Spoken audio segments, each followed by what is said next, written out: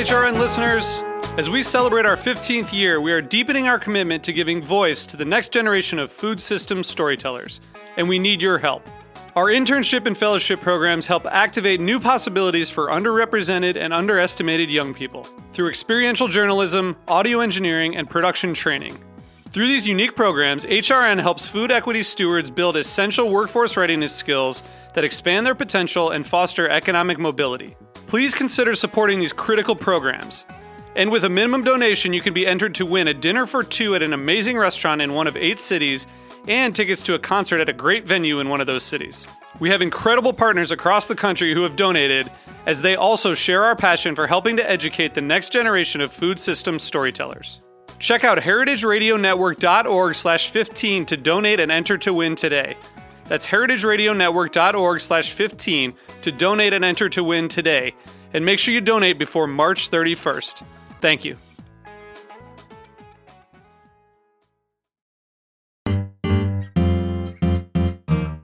That raindrop's moving pretty dang quick. I think it's something like 20 miles an hour, right? When that hits the bare dirt, it's going to break things apart. So if we can get that to hit, a dead plant, a stalk or a living plant, and we can slow that water down, that's a huge, huge benefit to water infiltration.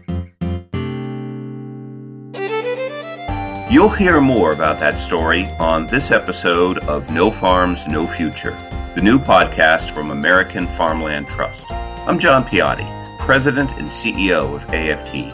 In each episode of No Farms, No Future, created in collaboration with the Heritage Radio Network, we'll examine a critical challenge faced by farmers and ranchers today. Join us to hear their voices while grappling with tough decisions shaping their future and ours. For the rest of this episode, we turn it over to our producer, Rob Hoschel. In our last episode, we showed you how the bourbon industry, AFT, and Kentucky farmers are working together to plant more rye cover crops and therefore to enhance environmental practices on those farms.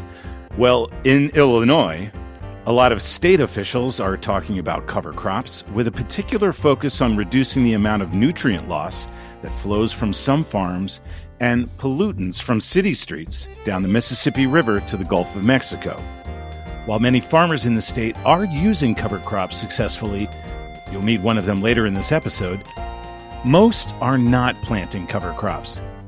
The state strategy contends that 35% should be the minimal target, while at the moment, less than 6% of Illinois cropland is planted to cover crops every year. We'll learn how American Farmland Trust is addressing this issue with a new program, and we'll begin with Chris Reynolds, Midwest Director for American Farmland Trust and a fifth-generation farmer from Nokomis, Illinois. His focus with AFT has been to work directly with farmers to promote conservation practices and provide assistance along the way. He brings to this work a deep understanding of the region and its history. Illinois is the prairie state, so most of our soils were formed from loess and under prairie vegetation. And so we have some really deep soil profiles. Before we started conventionally farming the land, a lot of the soils had upwards of 6 to 8% organic matter in the soil, which means they had a lot of carbon already in the soil. That helps hold more water. It helps increase water infiltration. So we're blessed with these really deep black soils that have a lot of organic matter in them. Now, since we began farming, we've seen the organic matter cut in half in a lot of places as that carbon has went back up into the atmosphere from tillage. So there's just a lot of really deep, dark soils here in the state that are already pretty resilient, that are able to withstand short periods of drought.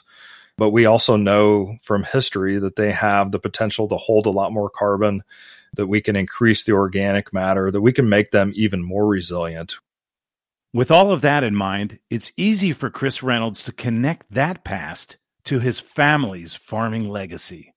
There's a lot of great history here. Predominantly when I think about my grandfathers and the crop rotations they typically had 4 or 5 different crops in a rotation. They really just didn't call it cover crops at that point. They were planting a diverse crop rotation, but they were also planting clover after wheat, and then they would plow it under to add nitrogen to the soil for that next year's crop. And they recognized that there was huge production benefits from doing that. They all had livestock on the farms, and they used the different grains for livestock feed, and they used the land throughout the year to apply manure from the animals. And it was really a much different system than what it is today. Today, most of Illinois is dominated by corn and soybeans production, and a little bit of wheat still in certain parts of the state. So it's much different than what it was. And farms have, of course, gotten bigger. They've also become more efficient in planting. And we're seeing, I think some of the challenges that we're seeing today are weather related. We're seeing fewer favorable planting days in the spring to get the crops planted. And so farmers are getting bigger equipment so that they can get more done in a shorter amount of time. With farmers facing tough conditions in a variety of ways, AFT decided to support and help lead a cover crops program launched by the Illinois Department of Agriculture. The Fall Covers for Spring Savings program has proven to be a powerful way of encouraging farmers to start transitioning toward cover crops. We are now on the third year of the program being in existence, but we started probably about 5 years ago as an organization trying to get this program established here in Illinois. We looked at what our neighbors to the west in Iowa were doing. They had just developed a similar program, and we had all been working together as partners. And when I mean partners, different organizations, other conservation organizations, environmental organizations, and agriculture organizations. The nutrient loss reduction strategy had just came out in 2015, and we were all working towards a common goal of reducing nutrient losses. So as it relates to field tile, one of the great things about tile is it makes the land more productive, but it can also be a leaky system. And so we can lose nitrates from the soil through the water, and they eventually end up in the Gulf of Mexico. And so there was a major effort underway to try to reduce nutrient loss, and we recognized that cover crops can have a big benefit in reducing that overall nutrient loss that's happening from cropland. In the program's first year, AFT was successful in helping get state funding to allow for a $5 per acre insurance premium discount on 50,000 acres in the state. Demand from farmers, though, far exceeded the available pool of discounts. By this year, 2022, AFT was able to offer discounts to cover 100,000 acres, but by the end of the sign-up period, farmers had applied for 174,000 acres. Chris Reynolds says he'll keep working with state legislators and staff in the governor's office to increase the size of the program, but meanwhile, a big part of this is working to build a network of farmers in the state who will continue to support and encourage each other to experiment with cover crops. Before I was involved with the farm, Dad and Grandpa had gone to a local soil and water meeting, and the concepts of soil health made sense to them, reducing tillage, using cover crops, keeping a living root in the ground all year. So they started experimenting, and from there, they kind of grew up and learned the issues and the pluses and minuses. And when I joined the farm initially in 2018, we expanded those practices to the entire farm. That's Frank Rademacher, a third-generation farmer on land near Guilford, Illinois. As you just heard, his family has been cover cropping for a while, and they have all 600 of their acres in the cover crops program this year. When we caught up with Frank, it was March 2022, and the main on-farm activity was readying equipment for the season ahead. You're hearing the sound of Frank and his team bolting a roller crimper onto a planter. We bought a new planter, which we are currently working on. It's been an interesting spring. But one thing that we're doing on the planter, the big project right now, setting up on this new planter is what's called a crimper, a roller crimper. So basically for planting into large cover crops. So some of the cover crops we plant into are dang near 6 foot tall. So this roller crimper on the front allows the planter to plant into those conditions. So imagine a big roller that pushes everything down and flattens it on the ground. Think of like a mulch. That attachment is turning that cover crop into a mulch. It's actually a technique used a lot in organic production because it actually will terminate the cover crops. So you can do that without chemicals. So we're installing that onto our planter, which is an engineering challenge. Lots of smashed fingers and that kind of stuff. Frank Rademacher goes on to explain how the planter and roller crimper help maximize the benefits of cover crops. It clears a little path that you can plant into, and then between rows, there may be an 2-inch thick mat of dead plant material, which is great for a couple of reasons. A, like I said, herbicide use. B, is just keeping that soil cool, covered, keeping a lot of moisture. I mean, I think what I've found, it's over a 10, 15 degree temperature difference underneath that mat, which is great for those hot summer days. I mean, I've found we've had stretches where maybe 3 weeks we get a hot, dry stretch where we don't get any rain. And if you lift that mat up, there's still moisture down there for those crop roots. And that, there's a whole host of benefits like that we realize. While the benefits of cover crops may be clear, you may be wondering, why crop insurance discounts? So the idea there is that over time, cover crop use and soil health will reduce some of the risk that insurance is meant to cover. So you should have less claims because a lot of the risk that crop insurance picks up is weather risk. So it's too wet, it's too dry. If you have a healthy soil, you can help mitigate some of those. So that's kind of the thinking behind there. But in general, that program has been excellent. That program, Fall Covers for Spring Savings, has been so excellent, in fact, that the discounts go faster than tickets to a George Strait concert. It's a first-come, first-serve program, which is interesting because it gets very competitive. They open it up, 8 in the morning, and a lot of times I think they've filled up the entire program before lunch. I mean, that's how fast it fills up, which is great to see that there's the demand in Illinois for this. While the insurance discounts provide a boost, Rademacher sees a number of other ways that the AFT program has helped. The breadth of what AFT does is really incredible from a policy standpoint, from an on-farm, maybe funding research, or locally they've been doing some work on a local watershed that has some nutrient issues. Between the funding and then the networking of who do I call, who's close to me that's doing this is a big niche that they fill for sure. So it's such a multifaceted approach that they take, which is needed. So because there needs to be some policy, there needs to be people fighting for promoting cover crops, and voluntary action is a lot of what they focus on, is how can we keep this voluntary and not a mandate. And the networking is huge because I don't remember if they have an Illinois version yet, but a soil health expert network where part of our struggle starting out was, who do you call? Okay, well, we found somebody in Kentucky, which is great, but maybe not something that's helpful for our climate, our crops. So between policy, funding, and networking, it's a very holistic, wide approach that helps soil health promotion.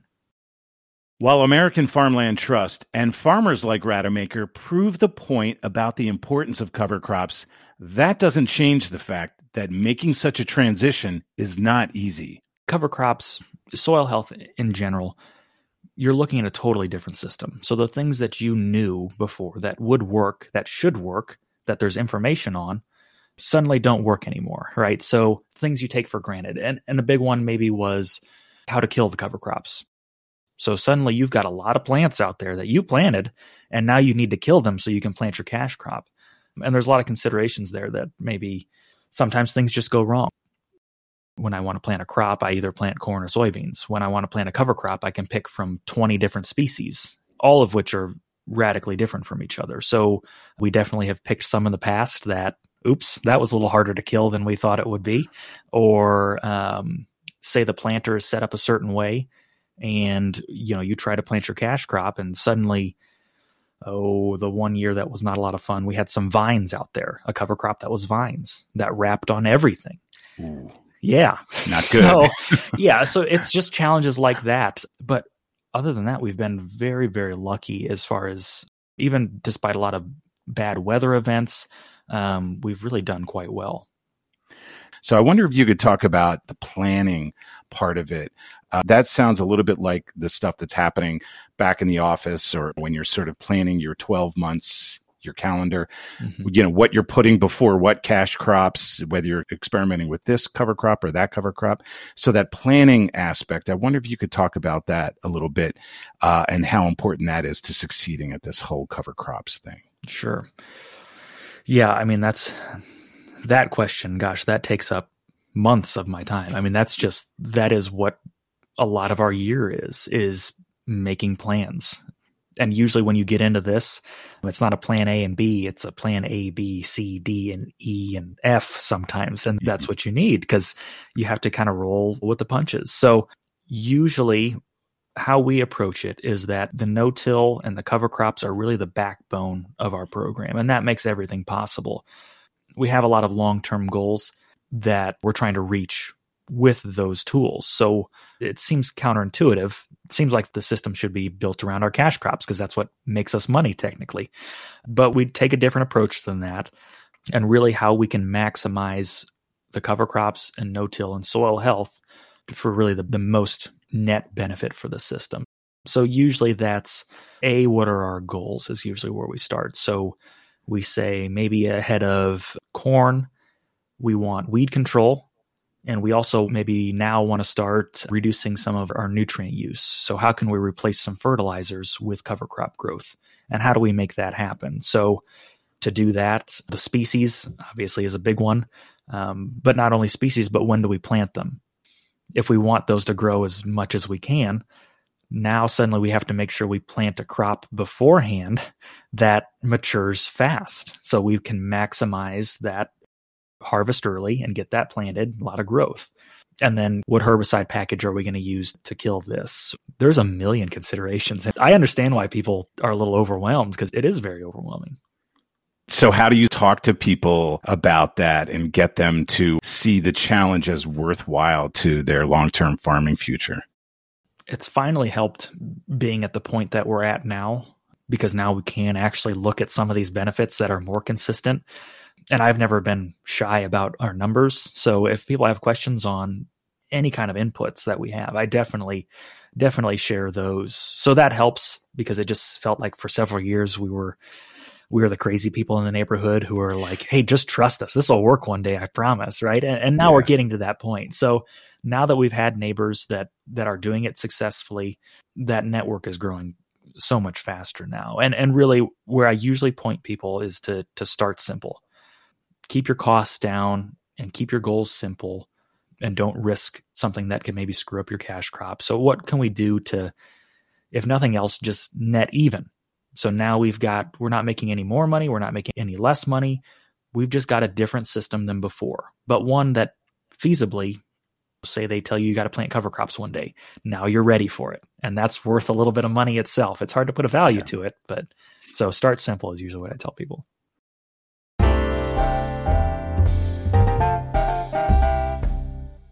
I'm Katie Mosman-Wadler, Executive Director of Heritage Radio Network. Stay with us for the rest of this episode of No Farms, No Future. HRN is thrilled to be the home of this new podcast because America's irreplaceable farmland grows our food and supports a $1 trillion a year agriculture economy. Farmland is the foundation of our rural communities, providing jobs, recreational opportunities, and a deep connection to the land. Farms are also critical in the fight against climate change. Learn more about American Farmland Trust and how to get involved at farmland.org. Now let's return to today's show.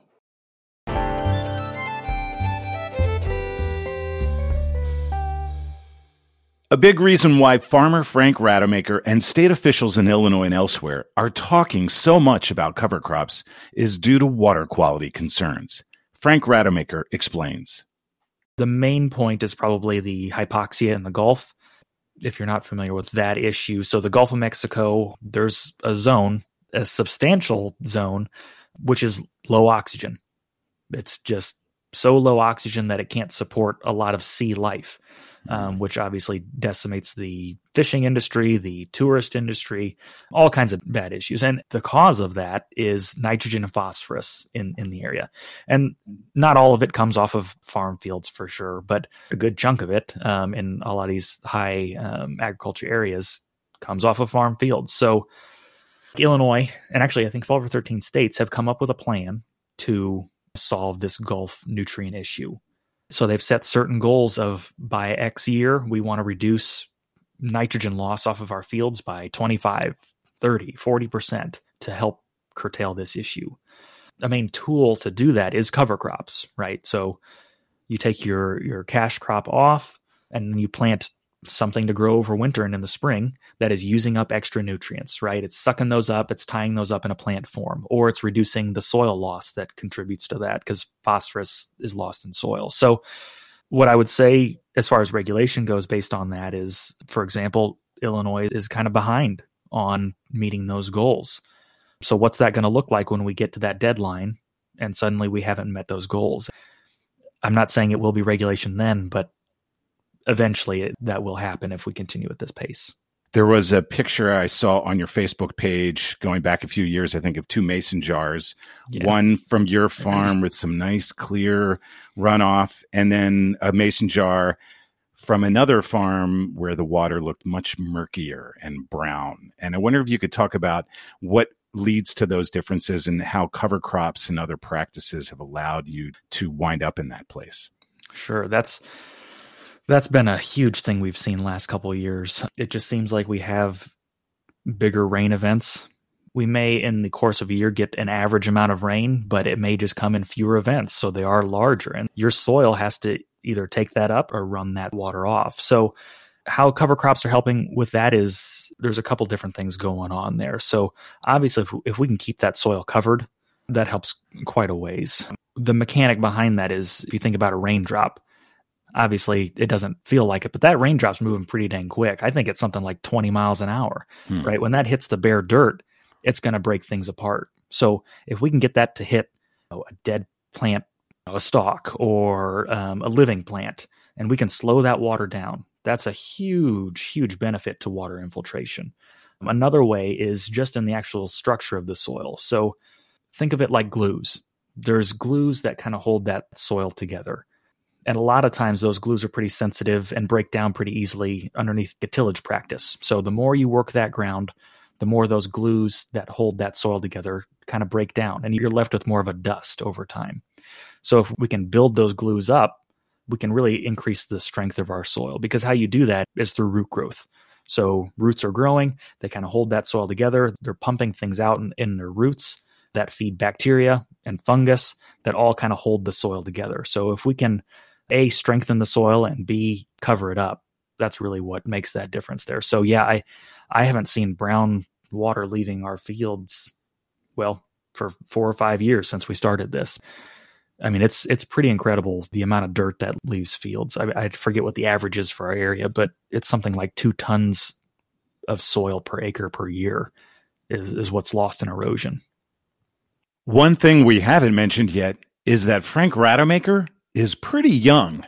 He's 26 years old, and he also has a job in the conservation wing of the Illinois Corn Growers Association. So he talks to lots of farmers around the state. And I was wondering if his youth meant that he had a different perspective on things. Yeah, I think about this one a lot because, again, there's not a lot of us that are 26. I think the average farmer age is somewhere like 56. So it's quite a difference. Just in my thinking about it, and that is, I think it's a benefit, and it's also maybe a disadvantage sometimes, because it's hard for me occasionally to know where people are coming from because I'm just at a very different place. So, well, I'll start with maybe the farmers. So a big thing that I heard about, maybe them growing up is feeding the world, right? That was the big push. And we're going to farm fence row to fence row, I believe was the saying. That was the, take out XYZ, we're putting it in production. Whereas now, I'm not saying we can't feed the world, but that's not where our focus is, because realistically, I'm looking at, we have more conversations about population decline. So is feeding the world and pushing that yield, is that really where I'm going for? I'm trying to contrast that with, we're having more conversations, maybe not feed the world, but climate change. Where is that going from a climate standpoint, of course, but a policy standpoint, or people my age getting to the point where they're making marketing decisions on what are they buying in the stores, what kind of products, how do they want their goods produced from a chemical standpoint or a carbon standpoint. These are all things that I need to plan for. I'm trying to make plans for the farm, assuming that I have to do this another 50 years, right? And that's a very different approach. So that is a challenge to have that talk to people. But yes, age plays a big factor, but not always. We've got a neighbor that is experimenting with some of this stuff, and Eldred is 90 years old. Wow. And he loves it. He loves all this stuff. I mean, he's ready to put. He tried some cover crops. He doubled his cover crop acres in a year because he enjoys it. So we work very closely with them. So we started helping them out with cover crops. And really, they've cut their herbicide use to a fraction. And he's all about, his focus is very much profit based. So we don't have to have that yield conversation because he understands that overall. And he's got a huge higher environmental drive. So that's kind of what pushes him along also. Mm-hmm. So have you seen that environmental drive, that focus on conservation among farmers increase in recent years? That's a tough one because there's no predictor of that I've found. I go talk with Eldred, who's 90, and he's all about the environmental and the water quality. I could talk to a farmer who's 30, and he doesn't think that farmland loses any nutrients at all, and there's no environmental issues at all. But, he may have his own reasons for doing a lot of this stuff. And part of the fun part of my job is meeting everybody where they're at. I may talk to one guy down the road who says, I love cover crops for the weed control. And I talk to the next guy down the road who says, I haven't seen any benefit on weed control, but it's really holding my soil and I don't have any erosion. I'll take both of those options. Toward the end of our conversation, I asked Frank how he looks at the responsibility that farmers have to try to slow climate change. We just became very aware of agriculture's overall impact on the environment. And then we've just started to see areas that we could definitely improve. A big one that I think AFT pushes also is biodiversity and the impact of insecticides. So we were determined that we thought there was enough information that we didn't need to use insecticides anymore. So we worked for years to become insecticide free. So what can we do to increase the natural biodiversity? And we've seen insect counts on our fields just skyrocket, and good ones too, not bad ones. So things like that. And what can we do to increase the carbon content in our soils? Bring back some of that color, some of that tilth, some of that quality. And then water quality is a big one. Also, is what can we do to reduce nutrients in there? What can we do to reduce pesticide use that end up a lot of times in water? I think everybody has a responsibility, and we all have different ways to impact that. And if we can maintain our level of profit and then do better overall for the climate and environment, that's certainly what we're trying to accomplish. Earlier, you said that you see yourself doing this for another 40, 50 years. What will keep you focused on this work that you do for another 4 or 5 decades? We always like to push it as far as we can go. I like to say I'm lazy, so we're trying to get to a system that is very streamlined, efficient, and really working with nature and not against it. So one thing that I've heard a lot of people say that start to get into this is it kind of makes it fun again. So you're working with natural principles, and everybody likes that. Anybody likes a garden, right? And that's what we're doing, right? We're working with bugs. We're working with plants to help do that. And that's what keeps it exciting. When you walk out on a day like today, as nasty as it is here, and there's still things growing out there and there's still things living. And that's what makes it fun. And how do we manage those holistically to really build a system that works? What keeps AFT Midwest Director Chris Reynolds excited about helping build such systems is working with farmers as they run their on-farm experiments. And farmers in general just love to tell their success stories about how they're trying something new. Maybe they're planting soybeans into the green cereal rye instead of terminating it early.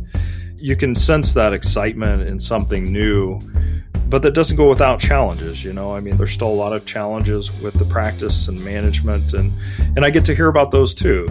I think it's great for all of us. We continue to try to figure out better methods to manage the cover crops, better seeding rates, better seeding dates, and that helps all of us to be able to provide more technical assistance to more farmers and to try to get things right. When we work with farmers that are planting cover crops, we want to make sure they have all the information they need to be successful, because we want them to continue to do it. Thanks to Chris Reynolds of American Farmland Trust and Frank Rademacher of Rademacher Farms for their contributions to this episode of No Farms, No Future. And thanks to Frank for his sound effects recording for this episode. Next time on No Farms, No Future, we'll go to the state of New York and meet two young farmers who have begun their careers with the help of AFT's Farms for a New Generation program.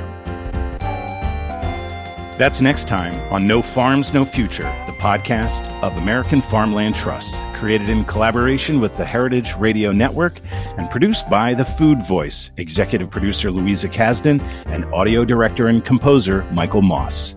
I'm Rob Hoschel.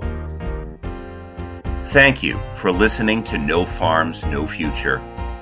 I'm John Piatti, President and CEO of American Farmland Trust. Learn more about our work at farmland.org and subscribe to No Farms, No Future wherever you listen to podcasts.